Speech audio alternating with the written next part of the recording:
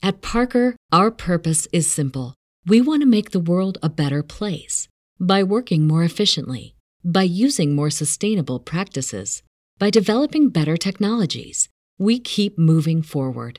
With each new idea, innovation, and partnership, we're one step closer to fulfilling our purpose every single day. To find out more, visit parker.com/purpose. Parker, engineering your success. What's the easiest choice you can make? Window instead of middle seat? Picking a vendor who sends a great gift basket? Outsourcing business tasks you hate? What about selling with Shopify? Whether you're selling a little or a lot, Shopify helps you do your thing, however you cha-ching. Shopify is the global commerce platform that helps you sell at every stage of your business. From the launch your online shop stage to the first real-life store stage, all the way to the did we just hit a million orders stage. Shopify's there to help you grow. Whether you're selling scented soap or offering outdoor outfits, Shopify helps you sell. Wherever and whatever you're selling, Shopify's got you covered. Sign up for a $1 per month trial period at shopify.com/try. Go to shopify.com/try now to grow your business, no matter what stage you're in. Shopify.com/try.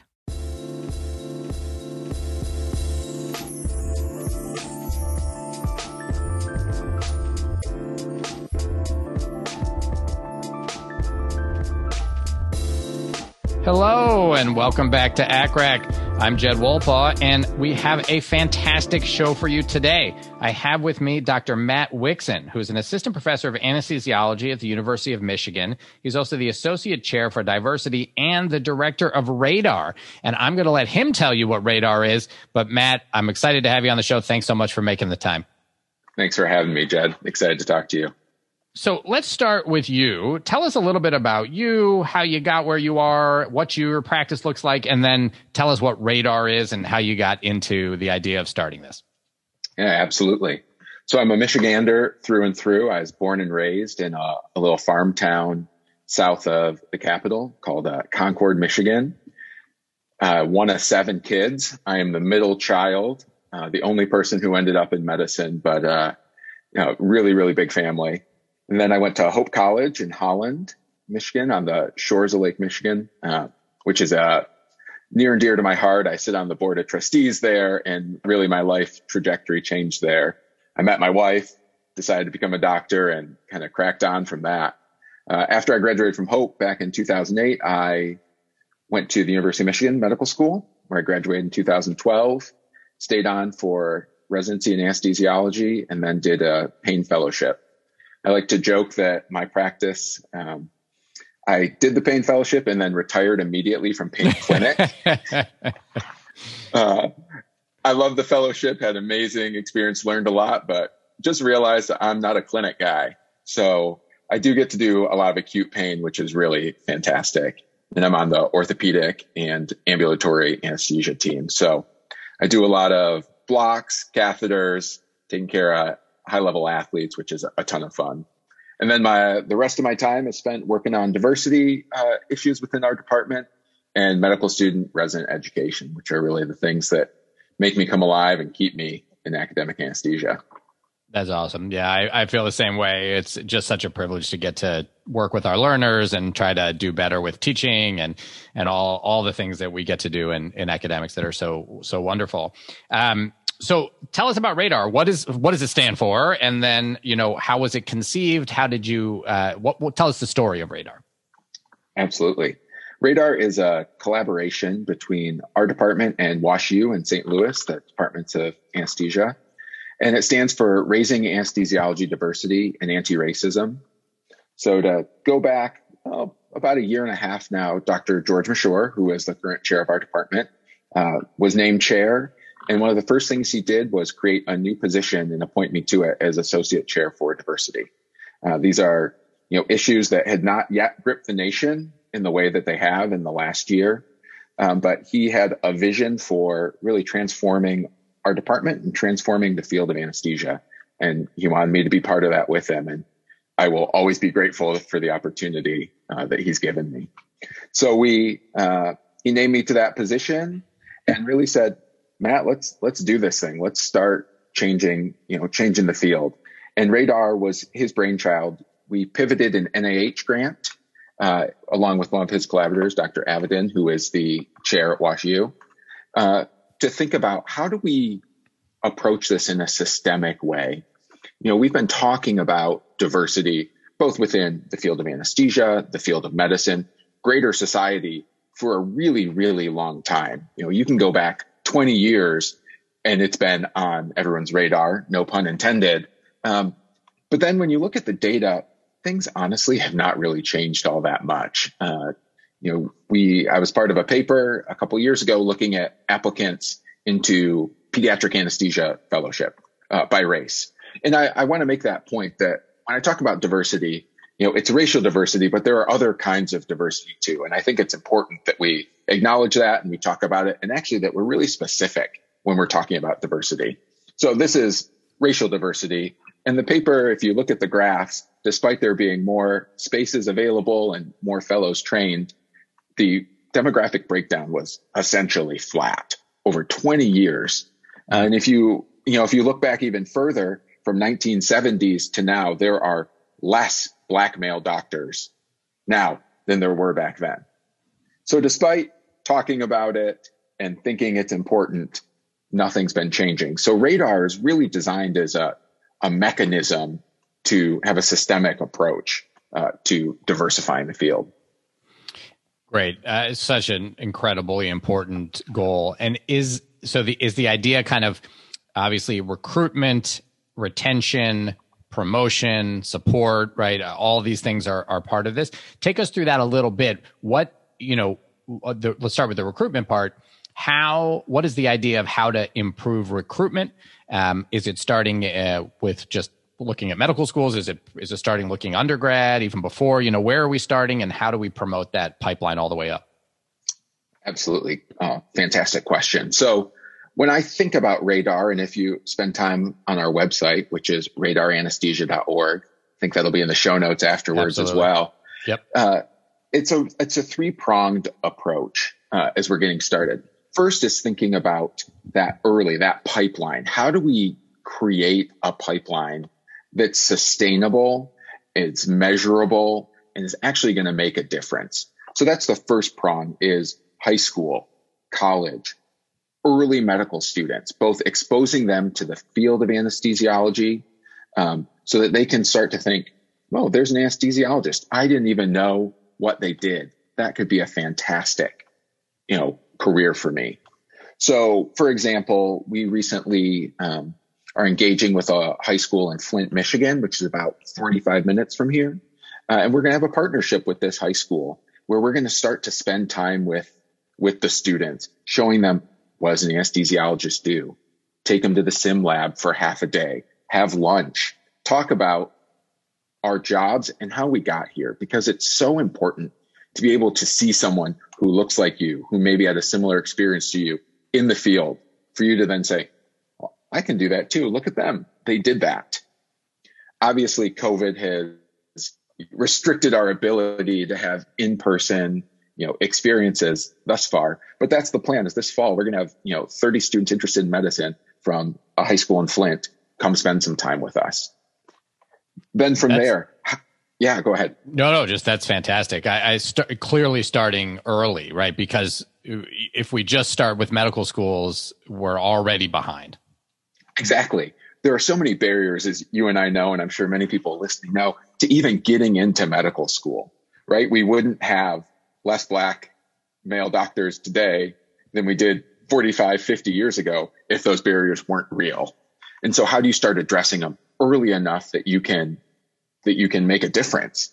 Some people would argue high school is too late, but that's where we're going to start because it feels manageable and something that we can actually do. And then we're going to pilot. Okay, so what does it look like to talk to middle schoolers? How do we as anesthesiologists get out in our community and show what we do and be a source of mentorship, sponsorship, inspiration? I think it's been easy in our field to say, oh, we're just anesthesiologists. The patients come to us. We find out the day before who's on our queue. What's our role in the community? And I I would push back on that a bit and make the argument we have a massive role in the community, especially as we think about being perioperative physicians, right? Thinking of all phases of care that we're able to influence patient care, directly provide to them and indirectly shape policy, and, move the field forward. So that's one prong of it, is thinking about high school, college. So we're partnering with the University of Michigan undergrad medical society, again, to provide opportunities to be involved with us, to shadow, to do research, things like that. And then we're working with early medical students as well. Because anesthesia, as you and I know, is the best job in the world. But most people don't know about it until they're M4s and they're like, oh my goodness, I can't believe that I am here. This is the best thing ever. That's what happened to me. I had no idea I wanted to be an anesthesiologist till I saw it for a week. So that's just so important to get out in front of early learners. Yeah, absolutely. And I will echo what you just said, which is, I have every year, I have at least one fourth-year medical student say to me, wait, Dr. Wolpaw, you're an ICU attending? I didn't know anesthesiologists could be ICU attendings, and I just want to bash my head in, because how are we not getting this message across? How is it possible that medical students don't know what anesthesia is and what the subspecialties are and what you can do? We're clearly failing to get this message across. Yeah, absolutely. So that's one thing we're working on. That's kind of one prong. The second prong then is thinking about our residents and our early career faculty. So often I think that we just have a lack of knowledge, right? We don't know how to engage with what can be thorny and uncomfortable and difficult, issues. And it's hard to say, well, what's my place in it? What can I do to make a difference? And whether that's talking about, diversifying the field, what is equity? How do I create an inclusive environment? And then also, we can talk a lot about health disparities. And I think you and I both know COVID over the last 15 months has just exposed health disparities that were actually always there, but now they're in the mainstream. CNN's talking about them, major news outlets. You can't miss the fact that Black and brown people are dying at a rate multiple times, their white matched cohort. Right. And so how do we as anesthesiologists start addressing, health disparities? And again, I think for a long time, myself included, it's easy to say, look, I just take care of the patients in front of me. I treat everybody the same, or I'm colorblind. That's another common phrase. And I've grown and learned that, no, we shouldn't be colorblind. We should see color and all that is, and that rich diversity to add both to our teams and to the patients we get to take care of, and then start diving into that, leaning into that idea of, no, as an anesthesiologist, I can make a difference. Maybe I do treat people differently and I don't even realize it. Right? That idea of the unconscious bias that we all have, myself included. I'm reminded of that when I look back and I'm like, man, I didn't handle that situation very well, or I wasn't very thoughtful in my word choice there. And that's something that we're trying to provide to our residents and our early career faculty, is really training around unconscious bias. What are the things that you're doing? How do you evaluate your practice as an anesthesiologist to make sure that you're unbiased in what you do? How do we train ourselves to think about patients differently? We've all been that jaded resident or faculty who's tired and can use language that isn't thoughtful about a patient, or we can dehumanize the patient to just, the patient with previa in room 12, right, instead of understanding who they are, their specific risk factors. That's another area where I think as anesthesiologists, we can make a difference, is, maternal mortality. It's hard for me to understand how we're one of the, most advanced nations in the world, yet women and babies are dying at a higher rate than our matched cohorts again. And then if you were to look at the Black and brown population, it is unbelievably higher. So how do we as anesthesiologists lead in that space? And Radar is to help us think about, how do we lead in that space? How can we as the individual contribute to the team and then to the field, to medicine and ultimately patient outcomes. So that's kind of prong 2. Yeah. And let me ask you, because I think this is so key, how do you, this is such a difficult thing, is teaching people about implicit bias when almost by definition, they don't know they have it, right? I mean, if it's implicit, then they may not recognize it. So how do you do it? Is it, sessions of training? Is it giving examples? Is it, how do you effectively help people recognize what implicit bias is, the fact that they may be they may be doing it, they may be acting on implicit bias without knowing it, and then help them figure out ways to do it better? Wonderful question. I think there are a couple different ways that you can approach this. And I think as many problems, you kind of have to have a, multi-pronged approach to it. One is formal training. What is implicit bias? It's learning the language. We've learned so many, a speak, essentially, an anesthesia speak, a medical speak. There is a speak as well around issues of diversity, equity, and inclusion. Even understanding what those 3 things mean is so important. So I think formal training in unconscious bias, what is it? How am I contributing to the problem? That's all kind of contained in a formal course, I think. But almost even more importantly, I think it's important for leaders in this space and within departments to acknowledge their own biases, to normalize it, and create a culture where you can feel safe actually making a mistake and saying the wrong thing, or stating, I think that my bias is showing right now. For example, we really revolutionized how we interview for residency in Michigan. We now have a standardized team of faculty and residents who go through formal training around unconscious bias, best practices for interviewing, much more so than just the ACGME rules around what you can and can't say, right, and things like that.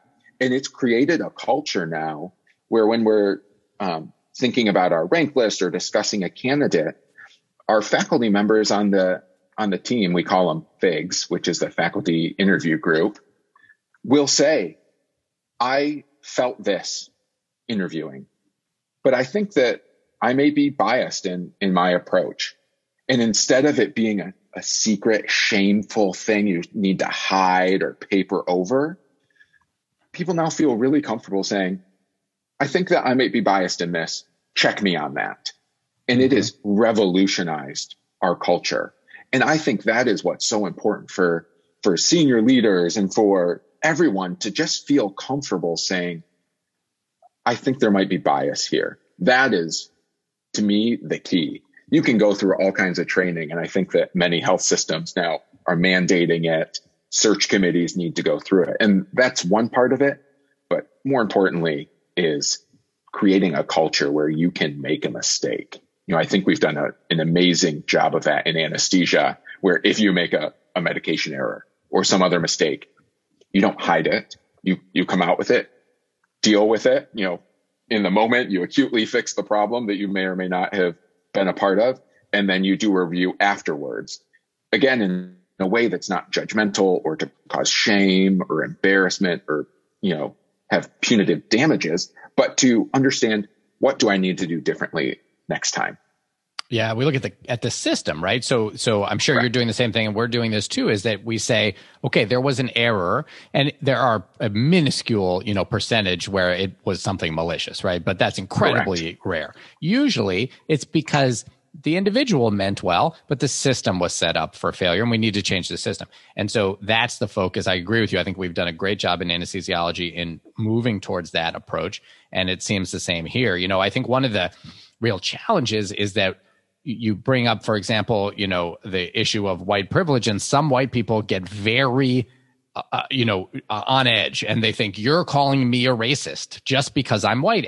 And the idea is, no, it's not your fault that you benefit from white privilege, right? I mean, you do, but it's not, you haven't done anything wrong by being white. You didn't choose to be born white, right? But you can acknowledge that you have implicit bias everybody has some sort of implicit bias, right? And it's okay. And I love what you're saying here, which is that culture, making it okay to say, hey, yeah, like I have bias, makes it okay to admit it. Just like focusing on the system makes it okay to say, yeah, I gave that wrong medication. It happens to be in a vial that looks exactly the same as the one I meant to give.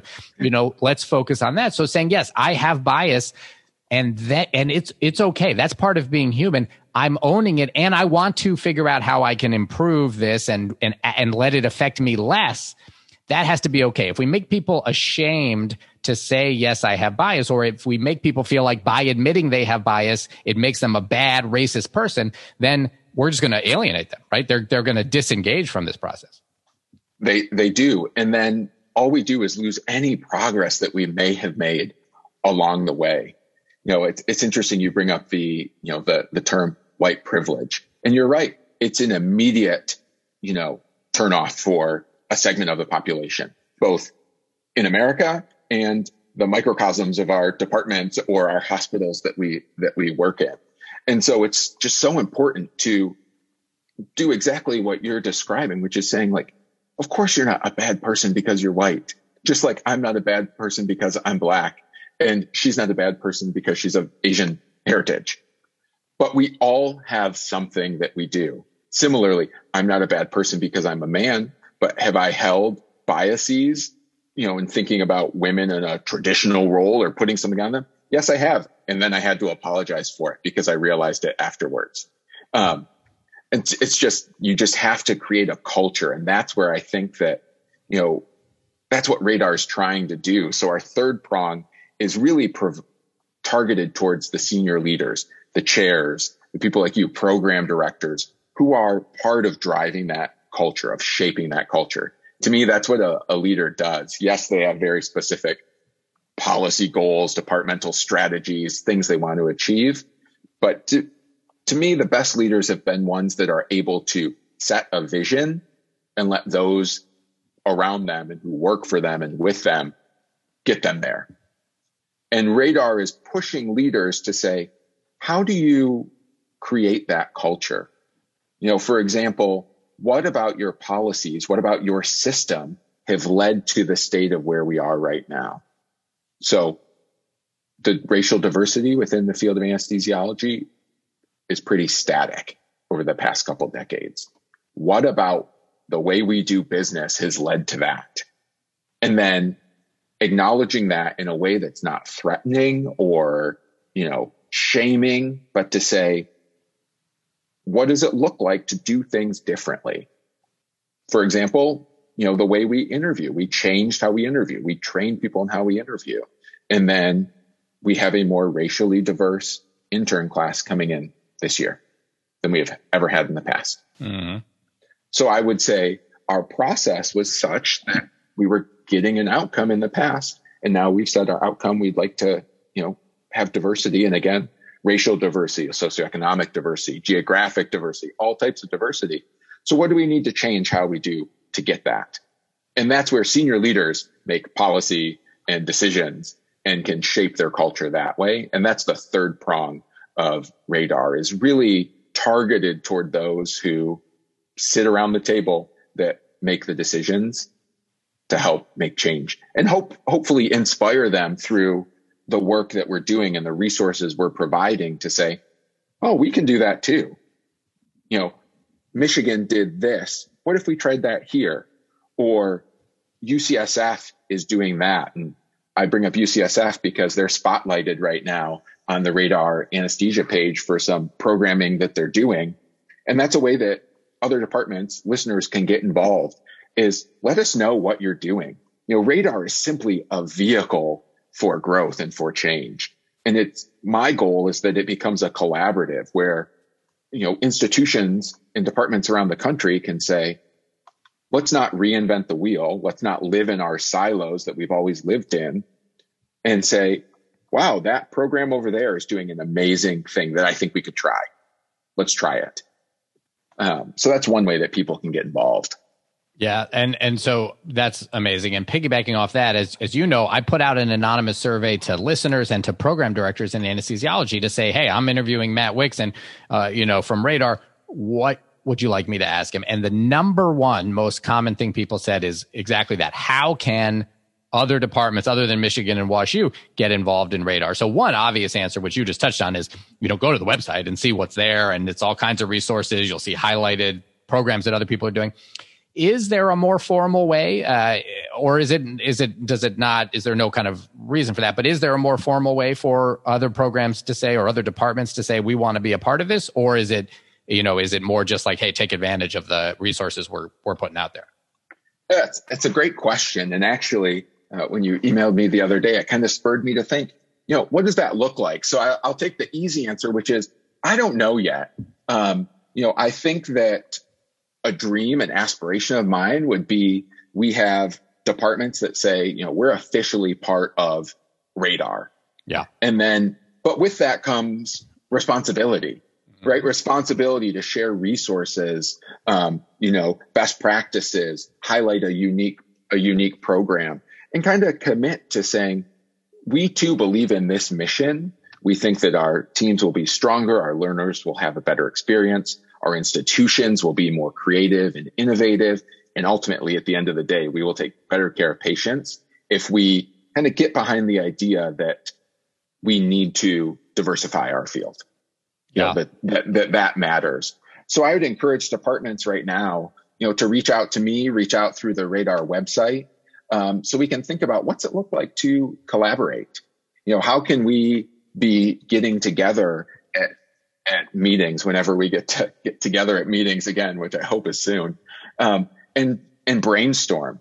I think it'd be incredible to have a Radar, brainstorming group at the ASA, where a bunch of people who are interested get together in a room and talk about, all right, what are we doing as a field? How can we nationalize our work?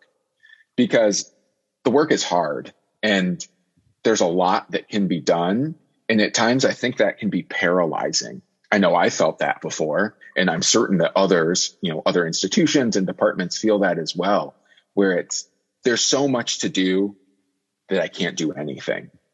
Yeah. And if that's our mindset, 20 years from now, we're going to look back and say, why haven't things changed? Why didn't we reach those goals we set for ourselves? By working together, I think that we actually can start to move the field. And it's slow and steady progress. I think one interesting idea, and I sit in a group of other associate chairs who are really focused on DEI as well around the institution, is how do you sustain momentum? If you look back at the last year plus, racial reconciliation has really been in the news. You think about the murder of George Floyd, and really, I think that was a turning point in our country. And there have been many turning points in our country's history. But that is one where front and center, collided with the pandemic to say, we aren't there yet. And we have a lot of work to do. But the fear can be that everything is just a flash in the pan, that it's the right thing to do at that time. And so there's a lot of momentum and energy and resources. And then 6 months later, it's like, we're kind of just back to, we can't keep it going. Our goal would be that Radar is a mechanism to keep it going, right? To have regular events and programming and engagement and addition of resources so that we can actually have that slow incremental change. Maybe that's my personality, but I believe deep down that it has to be kind of the slow and constant versus the big, and then nothing. I look back at our launch. To me, that was a big night. It was, really exciting. And so it's a combination of the two, but then how do we do the slow, steady work together to advance our field? Yeah, absolutely. And, I think so. First of all, I love the idea of Radar as almost like an organization that, provides, hey, if you want to be a part of this, here's some things you need to do, both because these are the right things to do. And then it's almost like group accountability, right? Then the people who are members hold each other accountable. For example, the approach to interviews that you've taken, we've taken the same one of having training for the people who are doing the interviews, standardizing the questions that we ask so that we can have a more unbiased approach. And then, as you said, kind of having this culture around being discussing how bias plays a role. But you could have a variety of things that are to kind of best practices that people would do as a way to, be able to gain membership into this. So there's lots of exciting things. Hang in there. We'll be back with Dr. Wixon in just a minute. Stay with us. Hey, folks. Pattern is a disability insurance company, and they know that you want to be confident and in control of your finances. In order to do that, you need to buy disability insurance. Pattern understands the problem is that researching insurance is complicated and time-consuming, which can make you feel overwhelmed and unsure of who to trust. Pattern knows that your time is valuable, and they believe that doctors have more important things to do than worry about insurance. That's why thousands of doctors have trusted Pattern to help them understand the insurance they're buying. Here's how they do it. You go in, you request your quotes, you compare your options, and you buy risk-free. So request your quotes today at patternlife.com. That's patternlife.com. So you can stop wasting time and feeling overwhelmed and instead save money and spend time on the things you love, being confident your family and income are protected. At Parker, our purpose is simple. We want to make the world a better place by working more efficiently, by using more sustainable practices, by developing better technologies. We keep moving forward. With each new idea, innovation, and partnership, we're one step closer to fulfilling our purpose every single day. To find out more, visit parker.com/purpose. Parker, engineering your success. I want to turn back to your kind of prong one about recruitment and touch on the launch event you guys had, which was fantastic. And for those who weren't able to be there, it was this really wonderful panel discussion with a variety of folks, faculty, and one, I believe, resident who was on the panel. Yes. And she was just amazing. And what an incredible woman. I don't know her at all personally, but I'm just from she's so eloquent, so incredibly depth of life experience, and was just the things she said. It was like I wanted to write them all down. It was just wonderful. Yeah, she is amazing. I always joke with her that I will be working for her someday soon, and I believe deep down she will be a chairwoman of anesthesiology, dean of a medical school, president of the United States someday. She is a remarkable individual. Absolutely. And so, I have been at a few different events, and we had for example, a screening of Black Men in White Coats here, which was fantastic. A lot of really powerful messages. So I don't want to say for sure I'm remembering this from her, but I think so, that she talked about her struggle, I believe, to get into medical school. Is that right?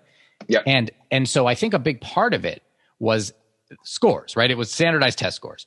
And this, I think, and I want to hear your thoughts on this, because I think when we think about recruitment, right, this is such a key part that right now, and I hate that it's this way, but right now the gatekeepers are the tests.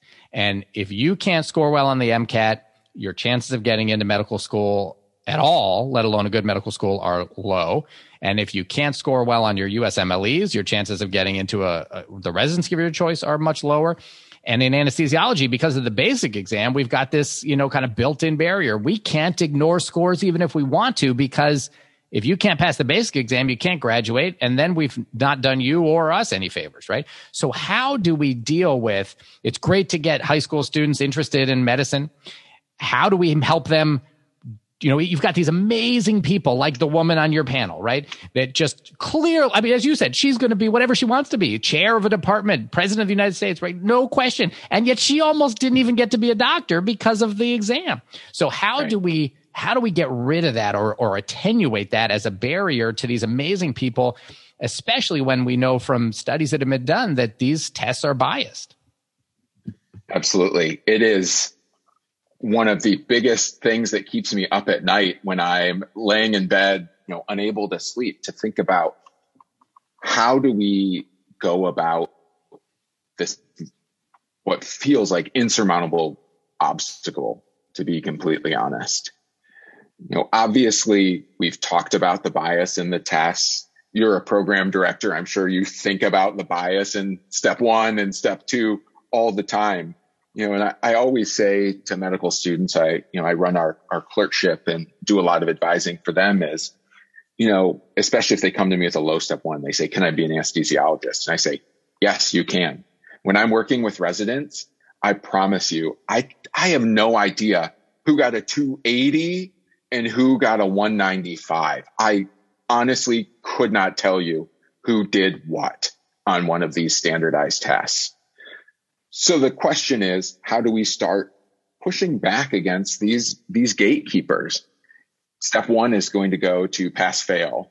I'm sure that's something that keeps you up at night, is how do you start screening? Because for better or worse, they're used as gates. You can't look at 5,000 applications. So how do you start thinking about creating the class, attracting the class, recruiting the future of anesthesia, but getting rid of some of these biased gates? I think one thing you have to think about is it's going to be more intensive, right? And when I say intensive, it's going to take time and it's going to take money, right? Because time is money, money is time, however you want to say it. You're going to have to screen people differently than you've done before. We are going to have to screen differently. And by screen, I don't mean screen in or screen out, but try to figure out who you want to interview. You can't interview everybody. Right. So how do you approach that? And one of my fears is that, programs will just start moving to step 2 as the new gate, because it seems too hard to try to figure out a different way to do this. But I would say start thinking now about what are the ideal attributes? How could we leverage technology to start thinking about how to screen using something they write, right? Their own words as, they're highlighting themes that we think are important, and maybe they'll gel in our program. Because every program's got its feel, it's got its own goals, and many of them are the same, but some of them are different. And then I think it's asking the question, why do we have this test? If step 1 was initially kind of created as a competency exam, not a knowledge exam, I couldn't tell you how it's scored. I don't know if the difference between a 220 and a 260 is 2 questions or 25% of the test. I literally have no idea. Yeah. Right. Do you know the difference? No idea. And so how do we start having that conversation to say, okay, let's maybe take the curtain down a little bit and understand what's the motivation behind it. Similarly for the basic exam, I was in the first cohort to take the basic exam. I'm pleased that it's a pass fail test, but are we tracking then the outcomes to say that we're getting, safer clinicians, that our patient outcomes are better because we've added the basic exam? And if 5 or 10 years from now, we can't see a difference, then I think we need to be able as a field and as a, accrediting body to say, is this the right thing to do or not? Absolutely. And I'll tell you, every time I talk to folks from the ABA who are involved in this testing, I bring up a couple things. One is, how do we justify a standardized test as the gatekeeper when we know they're biased and when we know it forces us, right? For an anesthesiology program to take someone who scored a 195 on step 1 is to say they're at high risk to fail the basic, right? So they may be the most amazing person you've ever met, but they may not be able to pass the basic. They might be someone who could be the best doctor we've ever had. And yet, if they can't pass the basic, they cannot graduate from residency. And so, that's a huge problem. So what do you do as a program? We'd love to ignore that score. We'd love to say, who cares? It was 195. They passed. But if they can't pass the basic, then that's a problem. So how do we justify it? And number 2, we've gone to this great system, I think, for faculty, right, in MOCA, where it's not a big, high stakes, every 10 years giant exam. It's this ongoing MOCA minute, these questions where, even if you get them wrong, as long as you learn from it, you see the question again down the road, as long as you show you've learned and improved, that's great. You're fine, right? Why isn't that true for residents too? Why do we make residents take some big, giant, high stakes exam that's more dependent on their ability to take standardized testing than it is to actually have the knowledge when we have this other system that seems to work great? And I really hope they're starting to consider that, and that maybe we're going to move to a place where we have put less emphasis on these standardized tests that clearly, more than anything else, test how good you are at standardized tests. Exactly. And that's the problem when you're talking all the way back to high school is, to me, what a standardized test shows me is that you're good at taking standardized tests. That's all it is. And I think what we're losing in that is, trainees and learners really learning to pass a test, not learning to be a better doctor. We're using medical assessment that doesn't reflect the reality in which we live now, which is, if you're in the ICU and you can't remember something, you probably pull out your iPhone and Google it really fast. There is an inability for the human brain to hold everything in it. We just can't do it. And so why are we assessing people based on, kind of a notion that they should be able to recall all these things when you can look up that equation, right? Yep. And it actually reduces the risk of error if you look it up. Yes. We want you to look it up. A calculator. Yeah. We want you to look it up. Yeah. And so I just think that we have got to move past this system where what is valued is an ability to answer a multiple choice question, and really then de-emphasizes creativity, innovation, resourcefulness. 10 times out of 10, I would rather work with a resident who got a 200 on step 1, but will show up every single day for work, thirsty for knowledge and so focused on patient care. That's who I want to train. That's who 100%. I love working with. That's who I feel inspired by and I learn from, versus the person who everything's been super easy and they kind of have this mindset of, I'm studying for the test because I need to do well on the test. Yep. It feels to me deep down that all these things are starting to come to a head. Maybe that is youthful ignorance here that, I think that we may have some change, but I sit on the admissions committee at the University of Michigan. And again, these conversations that we have are different than I think they were even, 13 years ago when I was applying to medical school, 14 years ago. Here's something I don't talk about very often. I did not do well on the MCAT. I didn't. And I didn't have time to take it again. And, I'm the first in my family to go to college and didn't have anyone around me really who was like, hey man, you should maybe take a gap year and take this again, or try to do some research or something like that. I didn't have that luxury. I couldn't afford to just take a year and maybe do an unpaid internship or something like that. And, I feel very fortunate that the University of Michigan kind of looked at me and said, we think you have it. Yeah, you didn't have the best day there, but your cumulative record in college shows that you're creative and innovative and a hard worker, and we think you're going to add to our class. And I would say the rest has been history, and I have been very motivated by that, actually. And I like to share that story because, again, in medicine, we don't like to talk about the things that we didn't do very well. So similarly, as we're discussing feeling embarrassed if we say the wrong thing, we feel embarrassed to let on that we don't have it all together or that we didn't do well sometime. But by people being honest and vocal about that, I think it can be so inspirational for someone 5 or 10 or 15 years behind them to say, oh, they didn't do well on this thing and they are doing amazing things now. But it takes a level of vulnerability that I'm not certain everyone wants to have.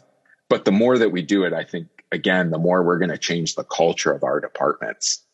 Absolutely. Well, first of all, thank you for sharing that story. And I couldn't agree more that the only way that we are going to combat imposter syndrome, which is so prevalent in medicine, is exactly as you said, to tell the stories of when we didn't know, when we made a mistake, and to admit when we don't know, right? And it has to start from the top. If you as a faculty member are willing to say to your residents, I don't know the answer to that, right? Or I was wrong about that, then they'll feel a little more comfortable when they don't know. And I think you're just exactly right. That's so, so important.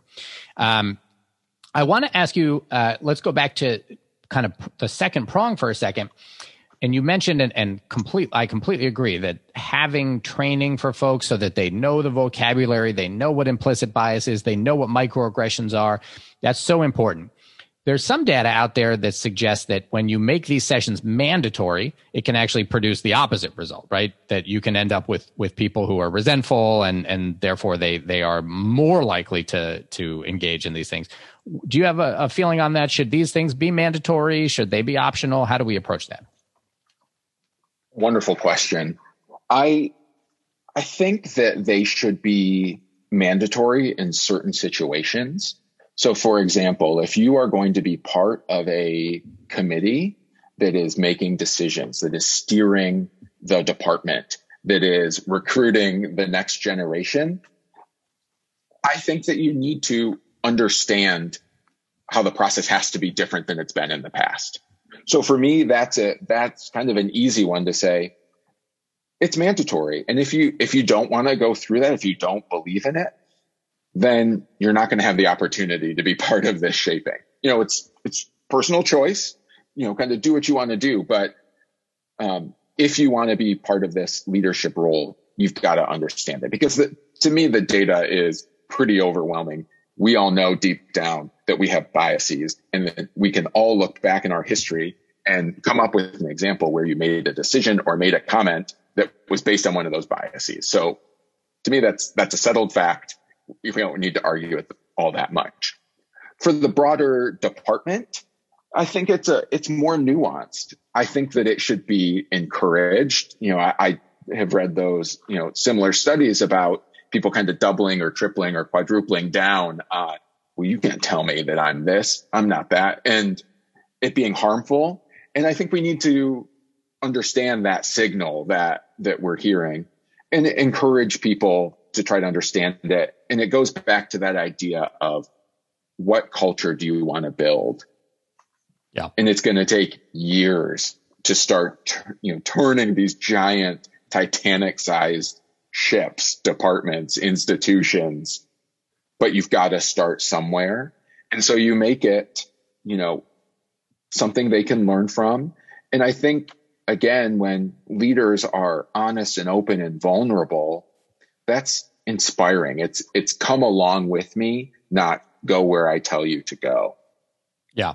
Yeah. That I think is so key. And we've taken the same approach. So, Hopkins, for clerkship directors, for program directors, on an institution-wide, it's mandatory to do implicit bias and microaggressions training.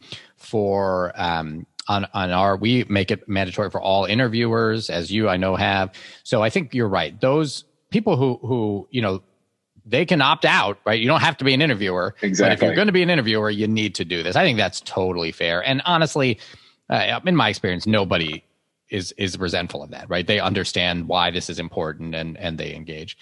So I love that. Let me ask you, I have a couple more kind of audience questions that I'll ask you, but let me ask you first, are there any kind of common questions? And I know Radar is young. It was only launched recently. So, but in the time you've been involved in this work, are there things that come up commonly? Do you get asked questions by whoever, people who visit the Radar website, who attended the launch, just people who are interested? They commonly come up that would be interesting to address? I do. There have been a couple of themes that come across. I think we've touched on one is, how can we be involved? And hopefully we've impressed upon, we just want to hear from you. Email me, tweet at me, show me what you're doing. Let's think of ways that we can create, an online collaborative. And while COVID has had so many downsides, one of the positives is it's normal for us to all get on webinars now, right? Our access, our reach is so much greater than it has ever been before, than I think any of us would have thought of even 18 months ago of, let's host a webinar. Myself, I would have been like, well, a webinar, I don't want to get on this thing. Right. Maybe I'll watch it later. It's just different. We're interacting differently. And I think that that actually adds to the richness and the depth of our interactions and our collaboration. So I think that's one thing, is let us know what you're doing so that we can publicize it, so that we can, develop strategic alliances and collaborations and think about how to work together, and really move the movement forward. So that's one thing. I think the other common thing I hear is, I don't want to do it wrong. And I then say back, what is it? And they say, well, DEI. And I say, okay, I think first off, thanks for being open to saying that. I think that's a really hard thing to verbalize is, what do I as a, cisgender white male have to do with DEI? How can I speak into that space? And I say, first off, kudos for wanting to be involved, for understanding that you may not have experienced certain things, but you want to help move this forward, right? You recognize the inequities that exist and you want to be part of the solution. So I hear that and I applaud the sentiment. And I think I then just provide some reassurance of, you will do it wrong. I have said the wrong thing, thought the wrong thing, thought I was nailing it, out of the park. And then, nope, that was not right. I was insensitive. I was X, Y, or Z thing. And just normalizing that, just like everything else we do, we're not going to always be perfectly spot on, and just accepting that and understanding how in yourself you can kind of deal with that and move forward. How you can say, I'm sorry, I said that. I can think back to interviewing someone this past year, this incredible applicant, and I asked her a question. And then in her answer, I realized that I was holding a bias about women and their role in the home. And I instantly felt very embarrassed. I'm the associate chair for diversity. I'm supposed to have figured all this out and, really been the person, this shining example. And I messed up. And I immediately apologized to her and said, I was holding a bias that I clearly have in my response to you. I'm sorry. And she was incredibly gracious and, didn't, our interview concluded fine. And, I don't think any harm was done. But then I use that example and I share it broadly. I say to people, this is something I did and I did it wrong. You're going to, it's okay. Learn from it and kind of move forward. And also verbalizing, I don't know what your experience has been. Can you tell me what it's been like? I'm not a woman. I don't know what it's like to be a woman in medicine. Yep. Right. So how can I ask that question of you, and you can share your story with me, and I can start to get an understanding, knowing that I will never know what it's like to be a woman in medicine, but I can understand parts of the story, and I can reflect on what are the things I do that may make their role in our team harder. I regularly check in with our trainees and say, what's it like being a trainee now? I haven't been a trainee for 5 years. What are you stressed about?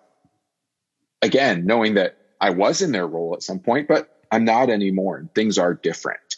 I think that is kind of a blueprint or a framework for how you can interact with people who are different than you and try to make them feel validated, sponsored, mentored, and really empathize with their position and learn from them. Yeah, I think that's so powerful. It's really hard. I think sometimes, you'll have someone that'll come and say, so-and-so said this thing and it offended me, and now I don't ever want to be around that person again, right? And while I'm sure there are people out there who are intentionally doing stuff, right, it's way more common that they had no idea, right? They had no idea. And so I think that it's incredibly hard, as you just touched on. I can never know what it's like to be a woman at all, or to be a woman in medicine. I can try to learn from the women in my life.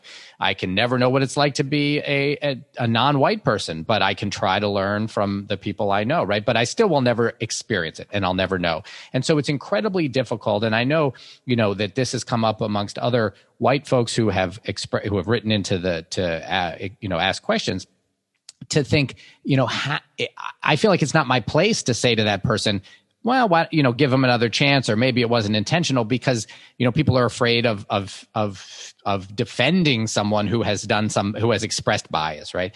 So I don't know if you have any advice for, I guess for white people or for men who want to try to promote the things you're saying, but are afraid of being tarred with that same brush of, negative bias if they try to promote the idea of, hey, let's give people a chance. Let's try to teach rather than ostracize.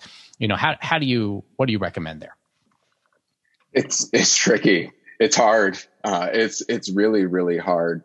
An example I would use though is, first reflecting in yourself, figuring out your biases and figuring out how you can start to work to correct them. And what are the little things that you can do day in and day out that will start to elevate the culture and change your microcosm you live in. So for example, I refer to all my trainees when I'm talking to patients as doctor. Here's Dr. Snarskis. Here is Dr. Vu. And whether they're men or women, it's the same, because, you and I know, and everyone listening knows, that women are treated differently in the hospital. Patients treat them differently. Yep. Similarly, my trainees who are Black or brown or, minoritized, same thing. I always use doctor. So I'm using whatever small political clout that I have to ensure they are on the level playing field. And if a patient says something or calls them by their, a trainee by their first name, and they haven't been invited to do so by the trainee, I will correct them. And it's uncomfortable. It doesn't happen all that often. But that's an example of something little you can do day in and day out to promote the culture and to start to build that reputation, so people know, like, they're not messing around here. They believe in this and they're willing to speak into an uncomfortable situation to try to right a wrong. Now, to answer more specifically your question, how do I not appear like I'm defending them, is my advice would be to say to the person who is offended or hurt or upset, how can I support you in this?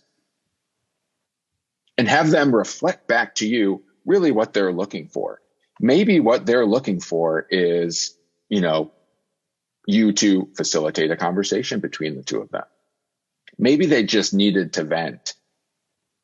Or maybe they're looking for you, that's an opening for them to then say, this has happened 5 times with this person over the last year.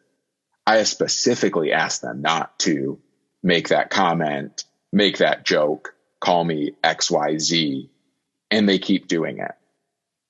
Right? It's an invitation for them to open up to you, because maybe it was a one-off, or maybe it's a pattern that you can speak into, and you can, again, use whatever position or privilege or power that you have to help right that wrong. And I understand the sentiment of, of the kind of the cancel culture. If you say one wrong thing, then you are forever banished.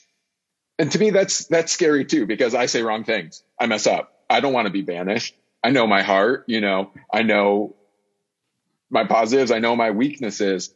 And so again, trying to just normalize making a mistake. And then it's up to senior leaders, the department as a whole, to say, who do we want to be? What are our core values? How does this incident match up against what we say is our core value? Yeah. Egregious things are egregious. And deep down, we all know a truly egregious thing when we hear it, when we see it. you get that feeling in the pit of your stomach of, I can't believe that just happened. Mm-hmm. Yeah, no, I completely agree. And I think it's so easy to, we hear, for example, sometimes the nurses do X, Y, or Z, right? And I try to emphasize that while some nurses may do what you're describing, and I'm sure you've experienced it, we want to be very careful, right? Because not all nurses, and we don't, there is no the nurses, right? There are people. These are people. Some of them have different biases than others. Some of them may act more commonly on their biases and may need more help to realize that and to change. But no more than we would like to be said, the anesthesiologists all do X, Y, or Z, or the residents all do X, Y, or Z. Nobody wants to be lumped into a group and labeled as all people in that group do X, Y, or Z. And so I think a lot of this comes down to being willing to see people as people who are flawed and who most of the time are, if you have an interpersonal interaction, if you're willing to have a conversation and person to person are willing to see things from another perspective. Not everybody, but a lot. And I think we need to back off of the idea of labeling groups and saying, they do this, and saying, okay, I had this interaction with this person.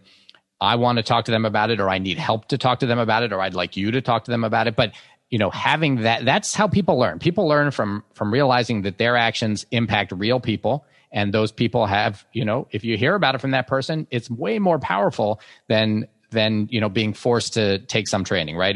If somebody sits down with me and says, hey, when you said this, it made me feel this way. Wow, is that powerful, right? I may not have realized it, but now I see it and it's real, and I see how it impacted you as a person, and that brings it home. And I think that's really key to try to facilitate those conversations. Yes, the cohorting is so dehumanizing. Yeah. Right. And I think it's a defense mechanism, because we don't want to do the uncomfortable, awkward, hard work of what you're describing, that conversation, because it's so uncomfortable. Yeah. It's so uncomfortable to have to sit down and say to someone, the thing that you did or said or didn't do or didn't say hurt me. Yep. Because it's showing vulnerability. And I think if we could just all show a little more vulnerability and humility, what a different environment in which we would work and learn. And, for our trainees, they'd be able to see like it modeled by the faculty member of, apologizing and saying, I got upset there and I shouldn't have, or, I talked about a patient in a way that was, again, dehumanizing. The Colian 28, not the patient with cholecystitis in OR 28. Right. And it's such a small little thing, but it's so powerful. And it's those small things. Again, a long time ago, we talked about how it's the slow, steady progress. It's the small words and how we talk and how we interact with people that makes the lasting change, not the big one time, this is it, now everyone be different. That's not it. And so that's something you can do. You can start modeling that for the people around you, how you're talking about people, how you're saying, I just think that's such a great example of a nurse did that to you, not all the nurses. Yep. Right. Yep. Or the doctor said that to you, not all, nephrologists. Right. Yeah, no, I think couldn't agree more. We've covered almost all the audience questions in everything we've covered already. One other that I think is interesting that I'd love to get your thoughts on. So a few people wrote in, and again, this was anonymous, so I don't know, but I'm assuming these are white male program directors who are saying, okay, if I'm in tune with this, I believe it, I know bias is out there. If I get a negative evaluation about a female resident in my program, or an underrepresented minority, I know that may be fueled by bias, right? It may be influenced by bias. And so, I'm going to take it with a grain of salt. But there probably is a point at which, right, they're just like white residents may actually have true struggles. It is possible, of course, for women or for underrepresented minority residents to have struggles, right? To be doing something that needs improvement. So how do you know when to kind of say, okay, this isn't all bias, right? There's enough of these, or it's coming from enough diversity of faculty that this is probably something I need to act on. And then how do you address it with that resident without kind of being labeled as someone who is acting on bias? It's a tough situation, and I see both sides of it. Yes, not everything is bias. Not everything is racially motivated. Not everything's motivated by gender or whatever type of diversity you want to talk about. It's not all that. But on the other hand, if you look at national data around residents dismissed from residency, which you're a program director, that's a really big deal. Every single spot is desired, is recruited for, there's a lot of forward momentum to make people successful in residency, help them be successful and graduate them, to join the workforce that we desperately need. We have an unbelievable physician shortage. We have an anesthesiologist shortage. So every spot really matters. So if you look at the data of the residents who are dismissed, nationally from all training programs, there are some fields in which up to almost 50% of the residents dismissed are residents of color. Right. And I would say that's not an accident. You can't have your workforce be 6% underrepresented minorities, but make up almost 50% of the residents who are dismissed. Right. That's a problem. Yeah. So I think my suggestion, for that program director would be, what's your evaluation process like? Right. What are objective measures and what are subjective? How do you, take the time to reach out to the faculty member who writes that negative evaluation?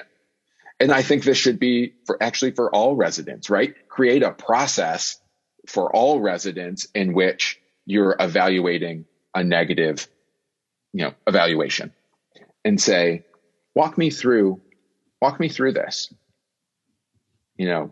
What did they do?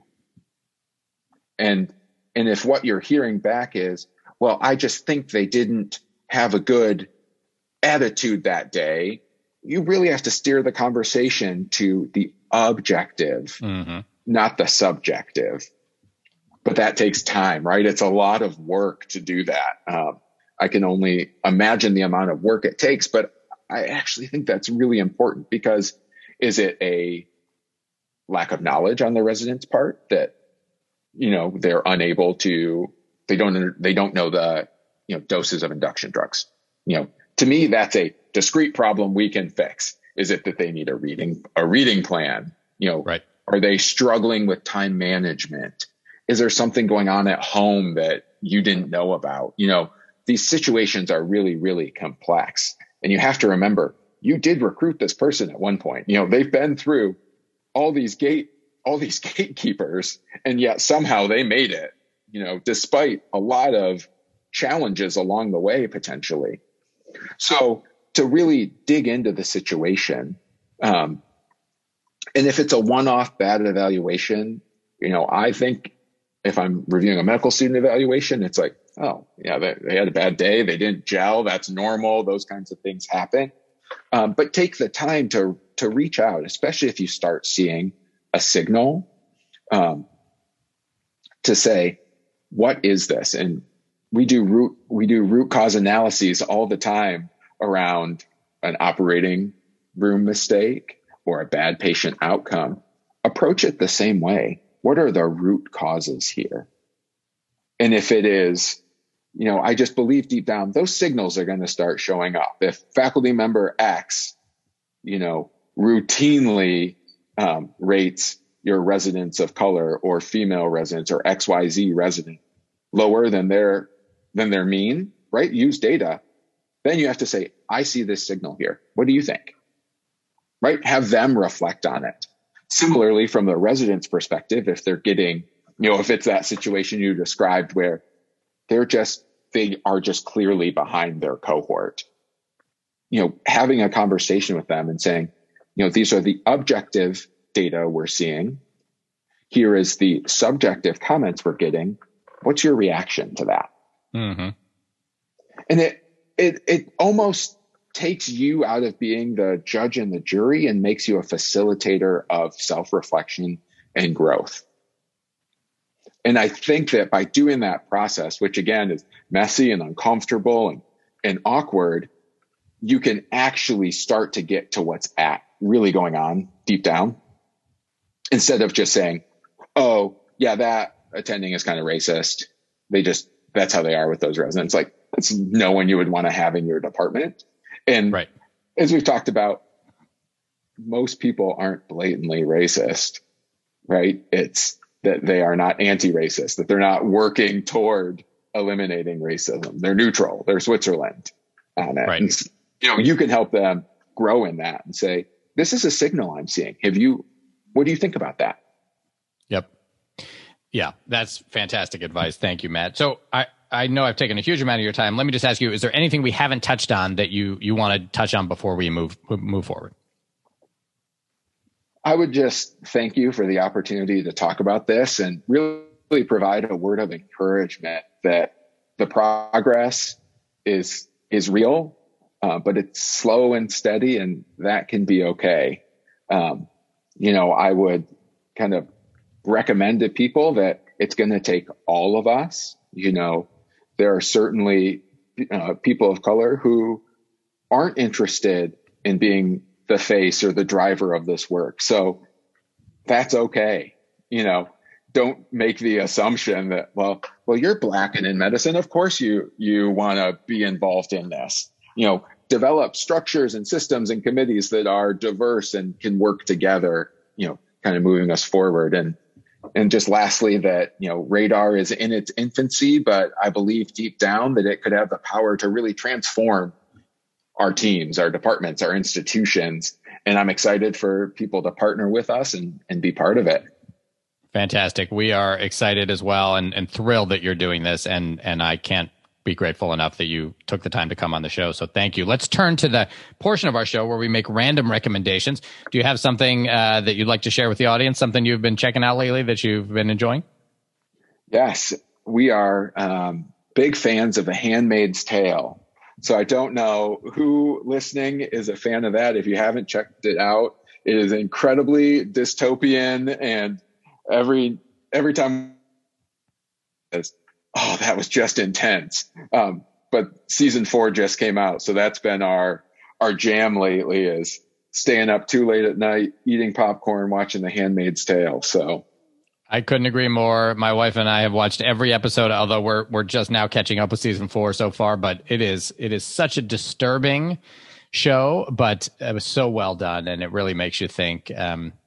We've really enjoyed it too. I'll recommend, if you haven't checked out, HBO did a documentary called Tiger about Tiger Woods, and it's just a 2-part documentary, about an hour and a half each episode, so it's about 3 hours total, and it really is well done. It highlights kind of how disturbing and difficult his life was in terms of growing up with the pressures that were put on him from really about birth. And also kind of reminds you how unbelievably dominant he was at the time. He kind of late 90s, early 2000s, and how the pressures of celebrity and all that play in, and how frail, people can be, and the mistakes people can make. And it's well done. And I think worth a watch, whether you like golf or not. So I recommend that too. Well, Matt, thank you so much for coming on the show. I'm just incredibly grateful, and I think this will be a really powerful episode for people to listen to, and I'm sure people will want to get involved in Radar. Thanks so much for having me. All right, that was fantastic. What an interesting and deep discussion. I really hope that you all got as much out of that as I did. Let us know what you thought. Go to the website, acrac.com, leave a comment. Others can learn from what you have to say. You can also join the conversation on Twitter. I'm at Jay Wolpaw, and we're at ACRAC Podcast. And of course, you can join the Facebook group and participate there. If you're a fan of the show, please consider going to Apple Podcasts or wherever you get your podcasts and leaving a comment and a rating. It really helps others find the show. If you'd like to support the making of the show, you can go to patreon.com/ACRAC. That's patreon.com/ACCRAC, where you can become a patron of the show. Even if it's just $1 or $2 that you pledge, it makes a big difference, and we really appreciate it. You can also make individual donations anytime by going to paypal.me/ACRAC or looking for Jay Wolpaw on Venmo. Thank you so much to those who have already become patrons and already made donations. We really appreciate it. Big thanks, as always, to our fantastic team. Dr. Brian Park is our tech lead. April Liu is our social media manager, and Dr. Kimia Kashkuli is our former social media manager who's still helping out with the show. Our original ACRAC music is by Dr. Dennis Quo. You can check out his website at studymusicproject.com. All right, that is it for today. For the ACRAC podcast and Dr. Matt Wixon, I'm Jed Wolpaw. Thanks for listening. Remember, what you're doing out there every day is really important and valued.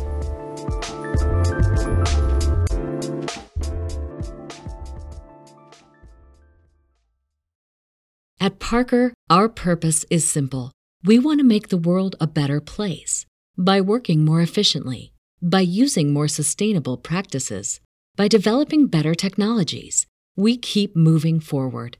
With each new idea, innovation, and partnership, we're one step closer to fulfilling our purpose every single day. To find out more, visit parker.com/purpose. Parker, engineering your success. Everybody in your crew identifies as either Big Mac Burger, McNuggets, or McCrispy Sandwich. But you're the Filet-O-Fish Sandwich all day. That crispy fish, that savory tartar sauce, that melty cheese, that pillowy bun. Yeah, you get it. Every time. And if you love the Filet-O-Fish, right now you can catch two of the classics you love for just $6. Limited time only. Price and participation may vary. Cannot be combined with any other offer. Single item at regular price. Ba-da-ba-ba-ba.